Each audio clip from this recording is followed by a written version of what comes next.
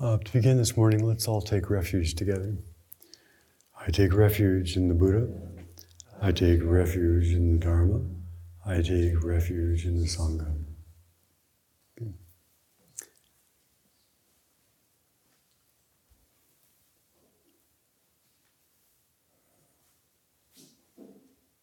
So last night as we were coming back from the 12-hour chant for peace, which was a very lovely event, for many of you were there. We chanted from 9 in the morning till 9 at night. And previously we had done 24-hour chants here. Probably we did 14 or 15 years of them. So we'd start on Saturday morning and on Sunday morning, or start Friday night and Saturday night. And it's a real total practice of being present and chanting all the different groups that come through. As we were coming back, I was asking people, well, what should we talk about this morning? And Austin said, longing. So let's work with longing. What's longing?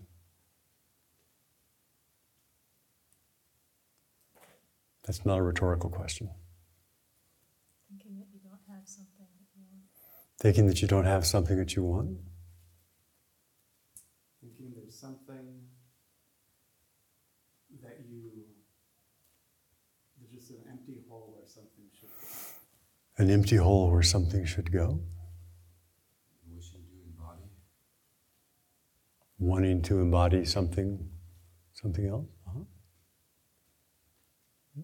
What else? What's longing? Searching? Yearning. Searching, yearning, desiring. It's also love. Love. Huh? Lots of kinds of longing. So a dictionary definition is a strong, persistent yearning or desire, especially one that cannot be fulfilled. So desire, wishing, wanting, hoping for. And as you all know from your own experience, we all have lots of desires. We're all filled with desire. If we were going to go to a convenience store and decided to buy a Twinkie, they still make Twinkies? Yeah. And you said, okay, I want to get a special gluten-free, low-sugar, vegan Twinkie with no additives in it and no artificial coloring. I want to get the perfect Twinkie. We would do that because we hope that that perfect Twinkie is going to give us a sense of satisfaction, that we're going to get something from it, right? And some people, that would be the antithesis of something desirable, but for some people, they like hockey pucks. So we have desire for all kinds of things. And we always are hoping that whatever we are desiring is going to be of benefit to us, is going to give us pleasure, is going to turn out to be something that's satisfying. Is that your experience? I see a few tentative nods. Maybe that's not your experience. Thank you. A real yes. So we choose a job, a partner, we choose a vacation, we choose a situation, and we are hoping that we have made the best choice. My sister is going to Italy, and someone of their little group is planning it, and they're trying to plan every single day meticulously so that they have maximum pleasure. Maximum pleasure and no problems. And so they're planning every hour of every day with that intention. We all know what that kind of planning results in.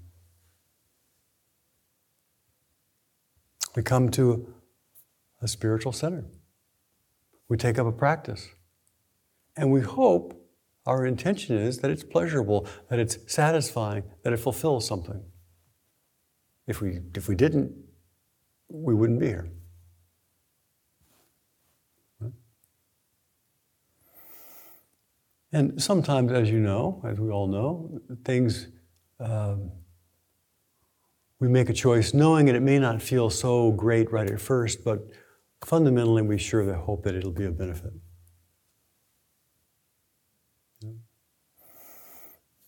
People who go to the gym, no pain, no gain. Because we hope that by going through whatever challenge there is, there'll be a lasting benefit of some sort.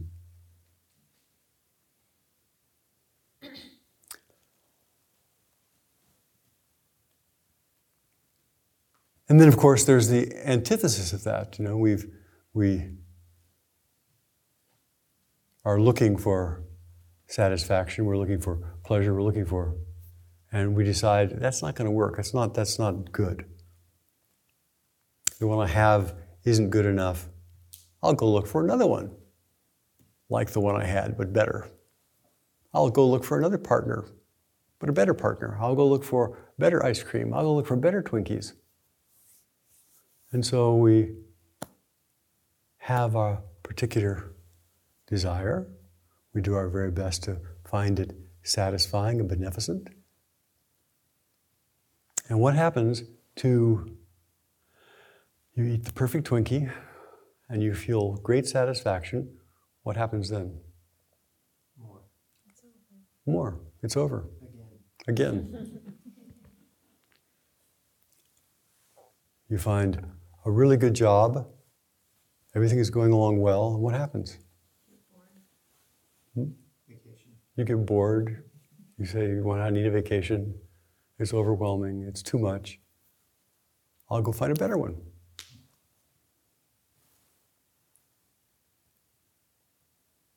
I think it happens with partners too. People find, oh, perfect partner, really just satisfying, meets me, and then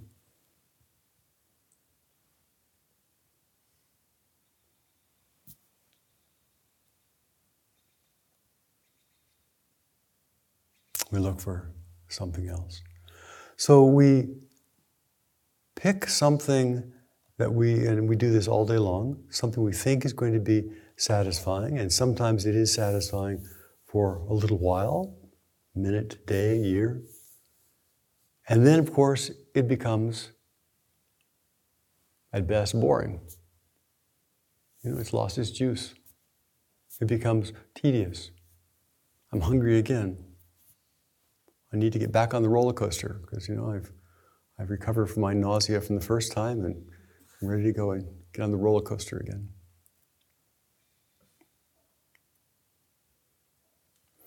And sometimes, when we have that looking, we decide, well, there's no way that this is going to work. I've tried so many different ways to be satisfied. I've tried this and this and this and this and this, and we shift to the opposite. We shift to aversion. We shift to indifference.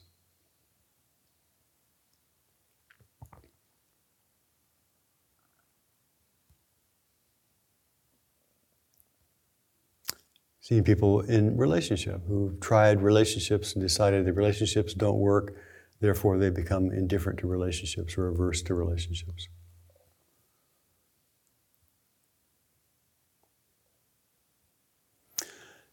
Desire fulfilled breeds more desire. Longing fulfilled brings more longing because nothing stays the same.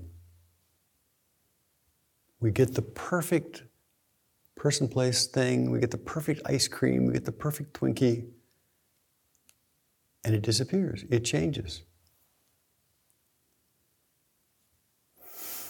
And because we are attributed to the thing, we go and look for another thing, and we look for another hit, and another hit, and another hit, and the cycle goes around and around and around. It's called samsara. The endless cycle of becoming, the endless cycle of I want more, the endless cycle of what's the next thing.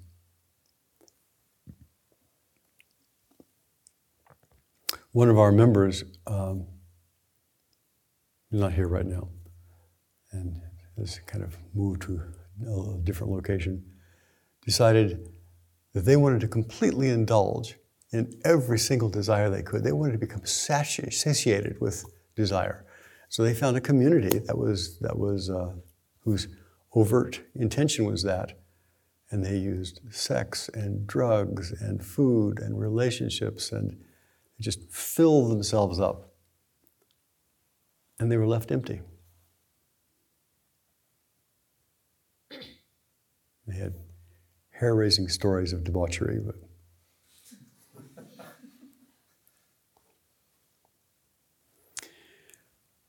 in some Buddhist traditions, they say desires are inexhaustible. I vow to cut their roots. Desires are inexhaustible. And there are some traditions that say, okay, well, if desires are inexhaustible and desires cause suffering because they can't be satisfied, they lead to more and more and more, well, I'm going to just get rid of desire. I'm going to cut desire off. I'm not going to desire anything. There was a video that Chose and I saw of a non-Western Theravada monk who was looking at a bowl of water, and he was saying, this water, I crave this water, and that's the source of my suffering, is the craving for this water. It's crazy. But the Buddha did that. The Buddha decided he had all these satisfactions, all these things that he was, the benefits of being living in a royal household. And he said, no, that's not going to work. I'm going to go the opposite. I'll go and be an ascetic.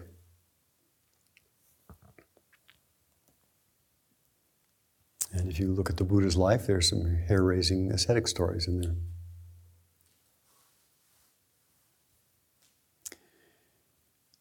So, what do we do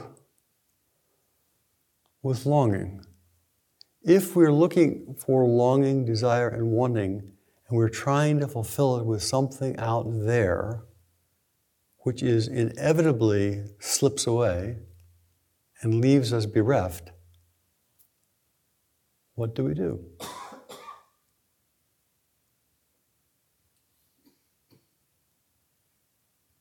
Well, first off, we keep trying. It seems like the human condition. We try and try and try. In EST, an old program that was back in the 70s, they used to say one of the things that if rats are in a maze, they will quickly learn that a particular track is a dead end. But human beings just keep going down the same track over and over again, hoping that there's a different outcome.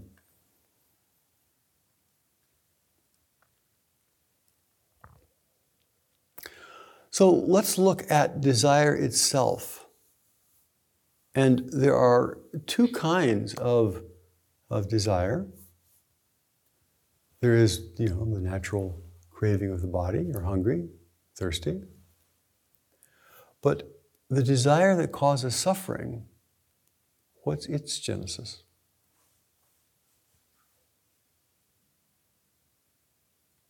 Dissatisfaction with what's happening right now. Dissatisfaction. Where does dissatisfaction come from? Possibly eternal. Possibly eternal.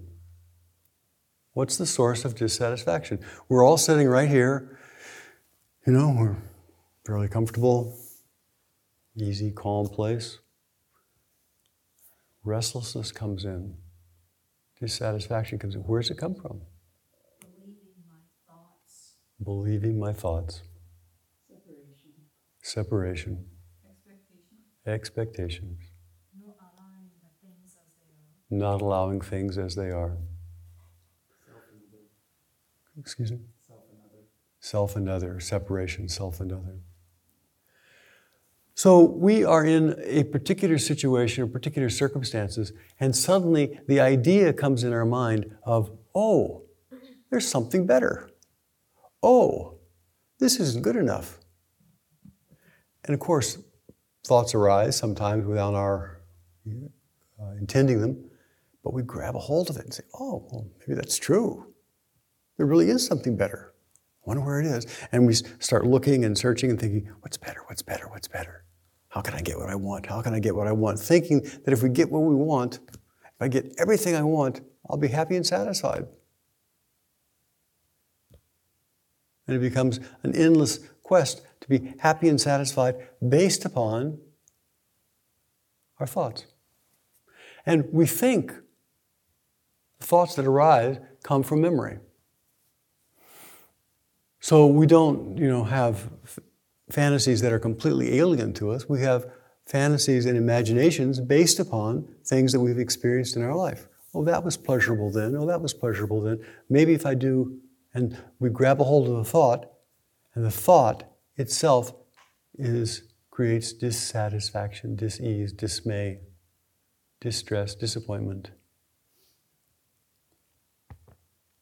When we believe the thoughts that this is not where my life is, that there's a better life someplace else, or people often with the inner critic, the inner critical voice, they think there's a better me somewhere else. The better me. I want the better me. And so, the inner critic is saying, not good enough, this is not right, this is not, you shouldn't be this way. There's a better me. There's somehow, this one, the me that actually is, has become a source of distress, dismay.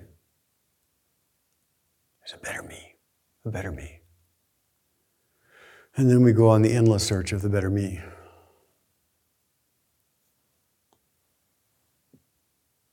Why?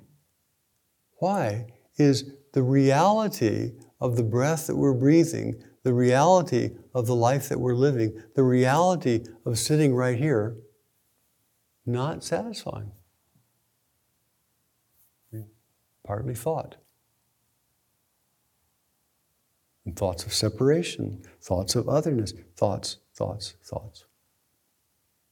So one of the foundations of meditation is learning to bring the mind into the present, to feel the breath, and to find satisfaction right where we sit.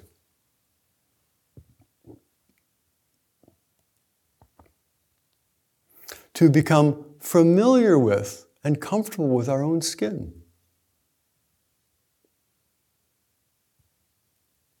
To be able to realize that this breath is the only breath I can breathe right now. This sensation in my knees or back or whatever is the only sensation right now in this moment I can feel. So the foundation of meditation is first off coming to the essential experience of the foundation of this life, starting with the body. It has to be a visceral sitting, a visceral experience, without categorizing. Each person's breath is totally unique. Each person feels their own legs and nobody else can feel them, or their own back or whatever.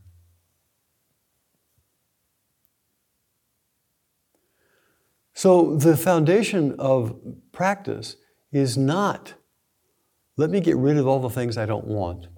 Let me get all the things I do want. But the foundation of practice is, let me turn my attention to what I actually have, what I actually can experience, what I actually can know, what I actually can taste and touch. Let me learn and have an anchoring in reality. The reality of right here, right now. That's the foundation of meditation. Now, if we are sitting here, as you all are, and we are sitting here and we are breathing, which appears to me that you all are, and our mind is not someplace else. Our mind is not out in the woods or in the swimming pool or in Florida or wherever our minds go. If we're just here feeling the body and breathing, is there any problem?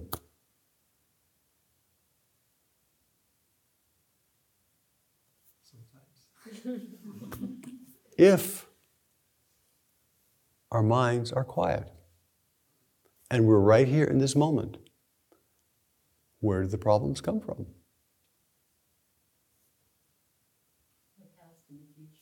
the past and the future. They come from thought. So the foundation of meditation is, first off, pay attention to reality, be in the present moment, learn to experience life without thinking all the time, without constantly believing our thoughts of better, better, better, better, somewhere else, somewhere else, somewhere else. There's a better me somewhere else. And really appreciating, accepting, this is the life I have. This is the body I have. Foundation of love is acceptance. No acceptance, no loving kindness. So, but we still, so we can take desire and longing, at least at this level we're looking at right now, and we can say, okay, my desire is to be present. My desire is to feel what I'm feeling. My desire is to be here right now. My desire is for the activity of reality right now being breathed.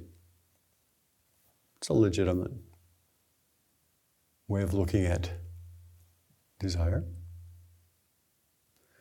But the longing that Austin was talking about, the longing of the heart, the longing, the kind of the incompleteness, the whole, the dissatisfaction, just wanting to be present is not enough. And, we've all seen that over and over again. We're in a room like this, we're calm, we're present, we have a quiet mind for a little while, and we go outside, and 10 minutes later, all the old habits are just back in full force, because we haven't actually looked deeply enough into the nature of mind. We haven't actually looked deeply enough. We haven't had an experience of the fundamental wisdom. Fundamental wisdom is, as people said, no separation, no self, what's always present, the inclusive nature of mind, the oneness of all things, the realizing of the completeness of this moment, the experience of the fundamental nature of reality is an important part of practice if we want it to sustain us, to be present, to continue. We have to have some insight, some awakening. The rational mind keeps trying to do that, It has its strategies and its way of doing it, and it keeps trying and trying and trying according to that mind, but that mind is inherently separating.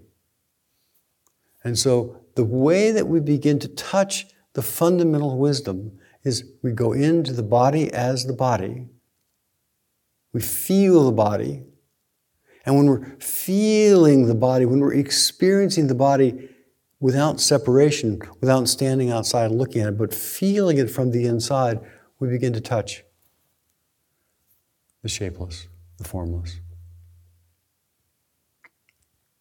We begin to see the fundamental wisdom that there's only this moment. When we actually see there's really only this moment and everything else is proliferating thought, we can relax. Say, I can use my thoughts, but I don't have to believe my thoughts.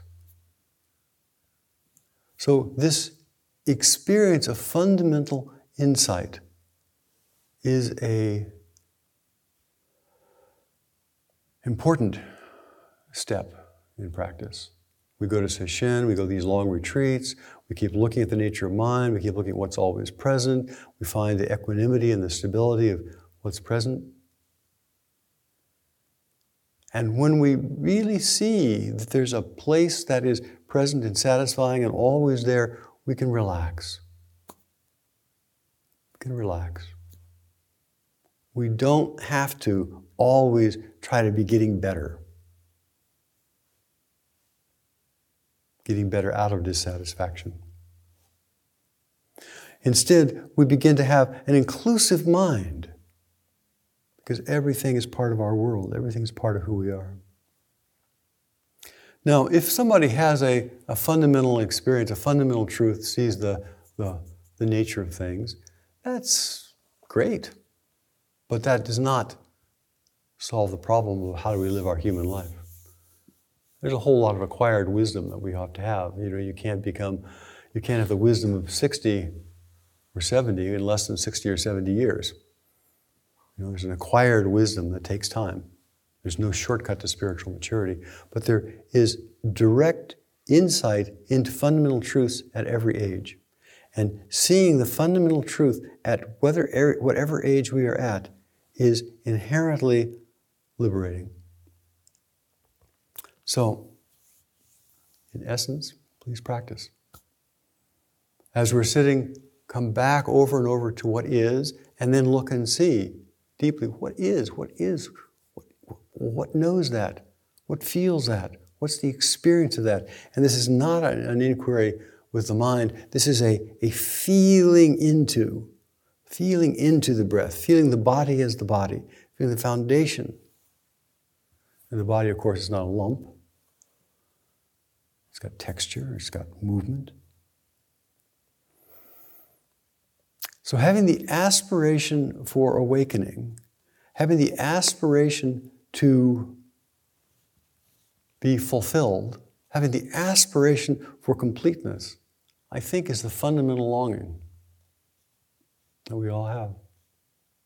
And that fundamental longing is an experience. It's not an idea. It's not something that we see with just thought, we see with our mind. And if we only recognize it with our mind, it's not satisfying. Because in order for it to be satisfying, it has to be a felt experience.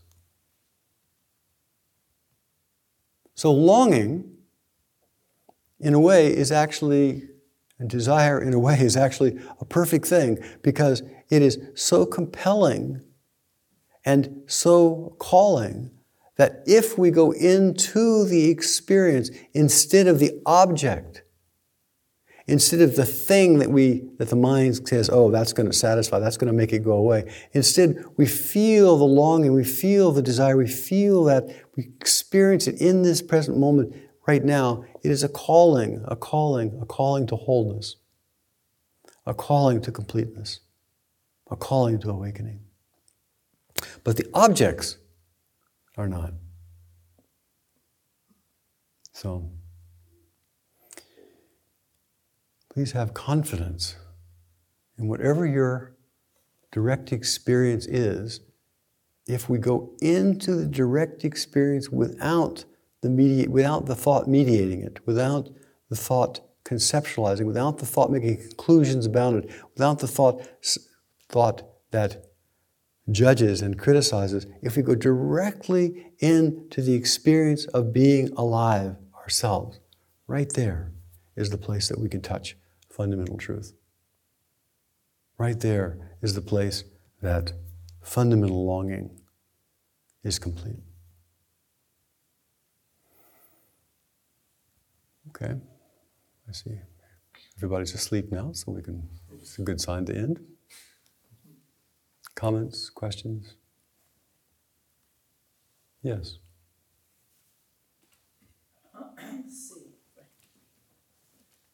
Okay, so it sounds like, the real source of one's truth is, in a practice, is physical or visceral. That's what you're saying. It's the entrance gate, yeah. So what in the world is the mind good for? How do we live?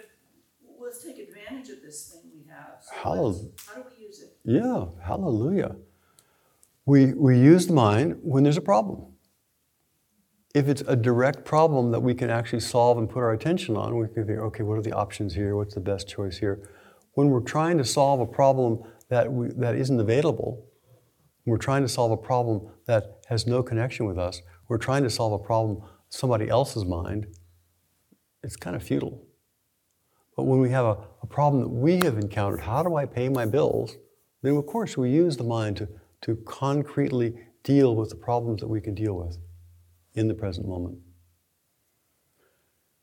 In Dharma we talk about there are 5 aspects of being a human being. You got to have all 5. You got to have a body, You've got to have feelings in the body. You've got to have choice in the body. You've got to have thought.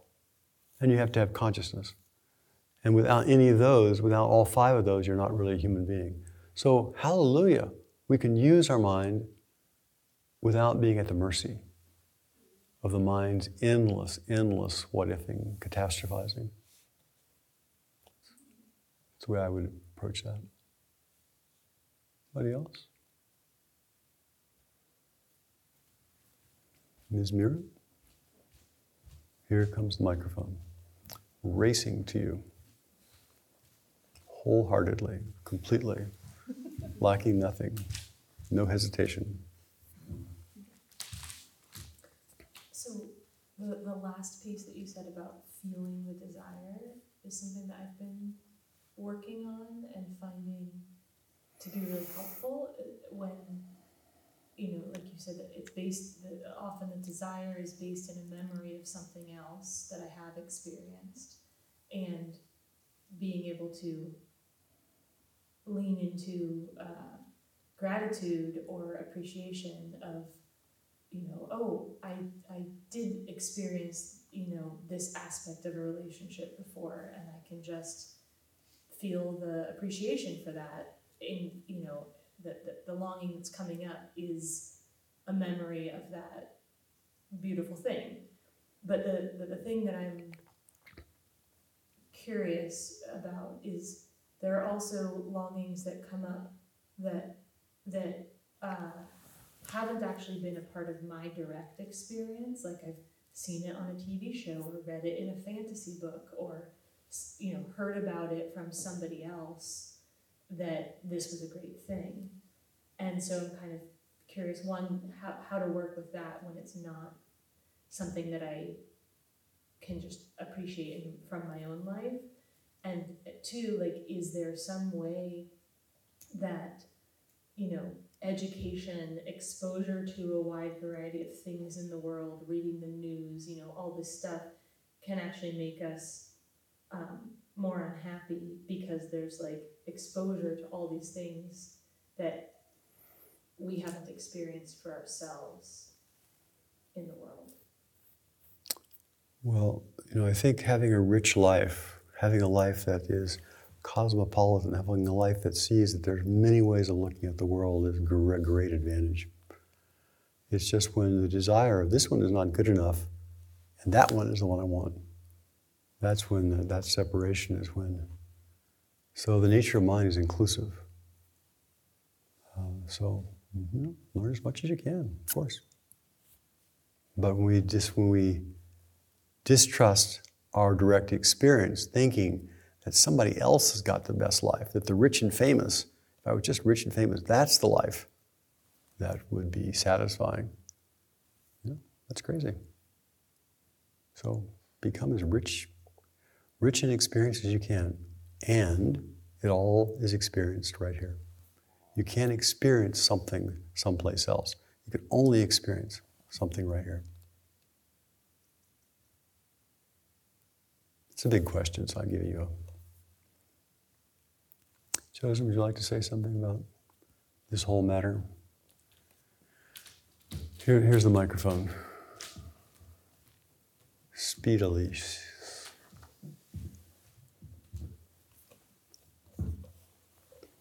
Well, first, I think the question about using the mind, using the skill of the mind, is a really important question. Our practice isn't intended for us to end up without a rational mind, a thinking mind. It's to provide the alternative to that at least 50% of the time, and maybe we'd be healthier with 80% of the time. If we were just open to our experience, and the more we open to the experience, the richer it becomes, so the more gratitude arises, as you mentioned, and very simple enjoyment. And I think when advertising depends on creating that kind of desire that you were talking about. Advertising depends on, there's something that I could have that I don't have, and that would make me happy. all those things over-the-counter remedies because ultimately they do not satisfy.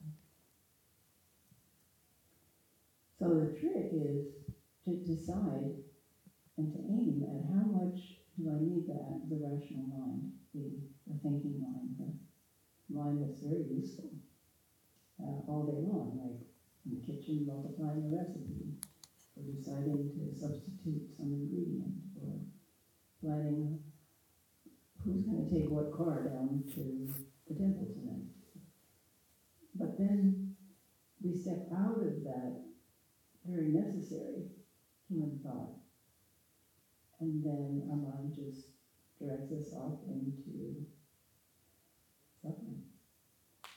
Dissatisfaction, envy, jealousy, all the elements of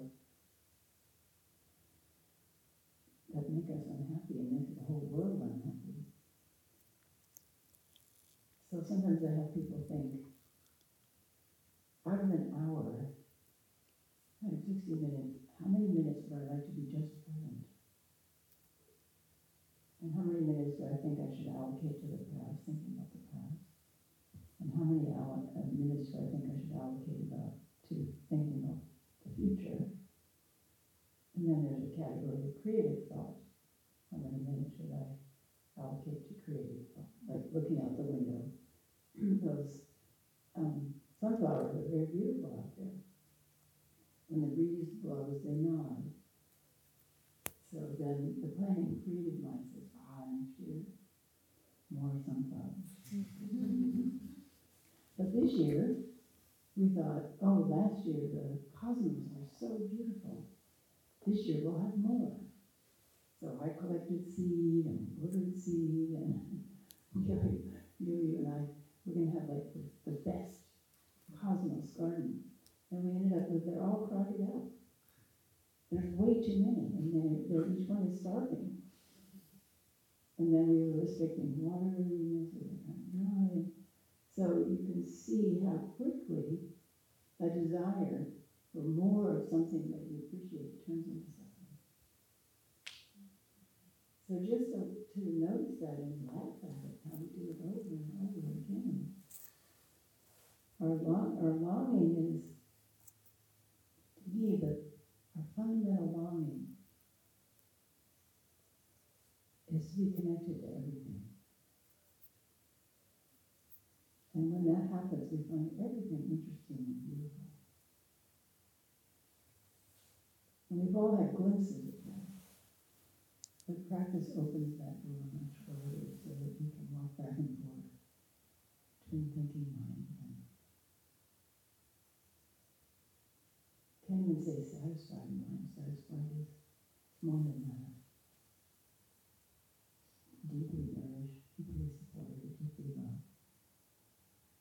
Because it's all that's all that exists. Love and satisfaction and support. So to be able to enter that at will is the magic of practice. But because we've been separate for years and generations, it takes a lot of practice. Thank you. Okay, well, maybe we'll end with Austin. Austin is talking about longing and see what he's reflected on, learned. Advice, insights, wisdom.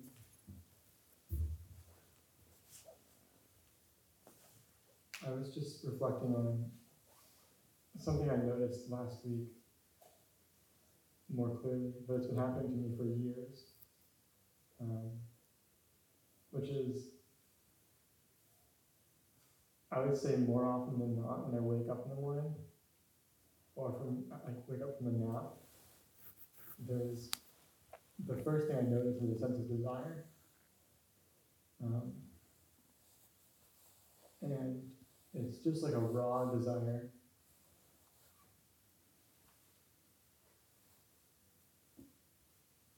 And then I notice my mind quickly go towards like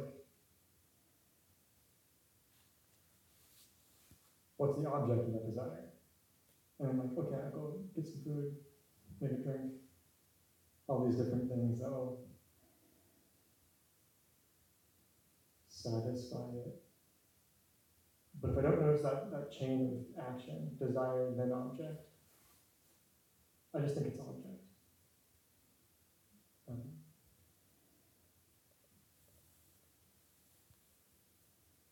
Yeah, I guess just that weird state of waking up. There's more space to see the desire as desire and not as I need an object.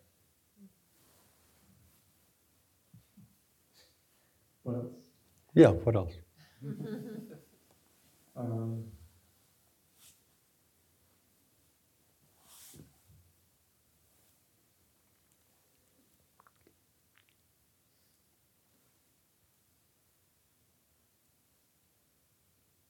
I guess from my experience right now, I've been noticing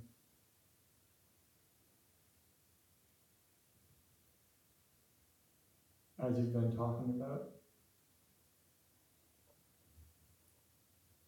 longing and desire, a lot of inner critic coming out. About, like, how do you know this stuff?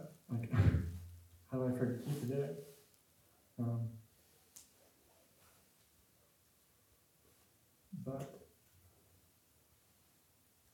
I guess I'm just learning very subtle, deeper and deeper levels. So longing and the inner critic, what's the connection there? I feel like the inner critic is trying to satisfy longing in a very unskillful way. So it's trying to, it's like an agent for satisfying my spiritual longing, but it's really not good at it. Mm-hmm. Yeah.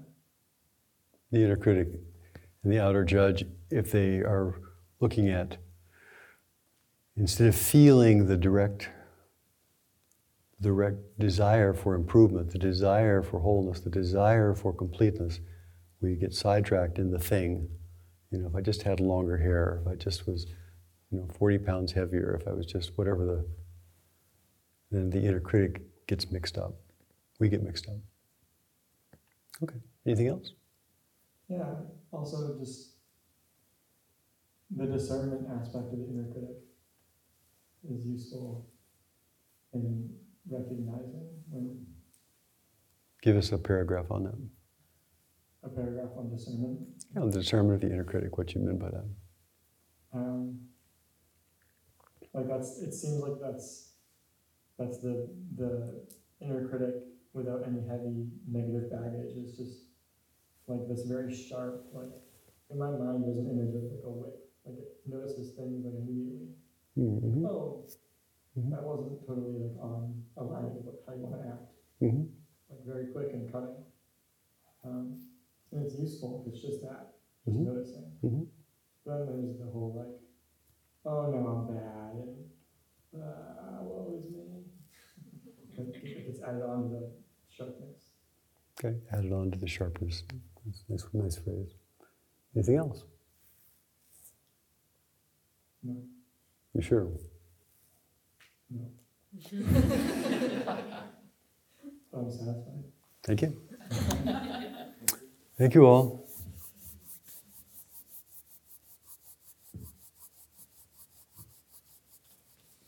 Let's do the 4 Bodhisattva vows.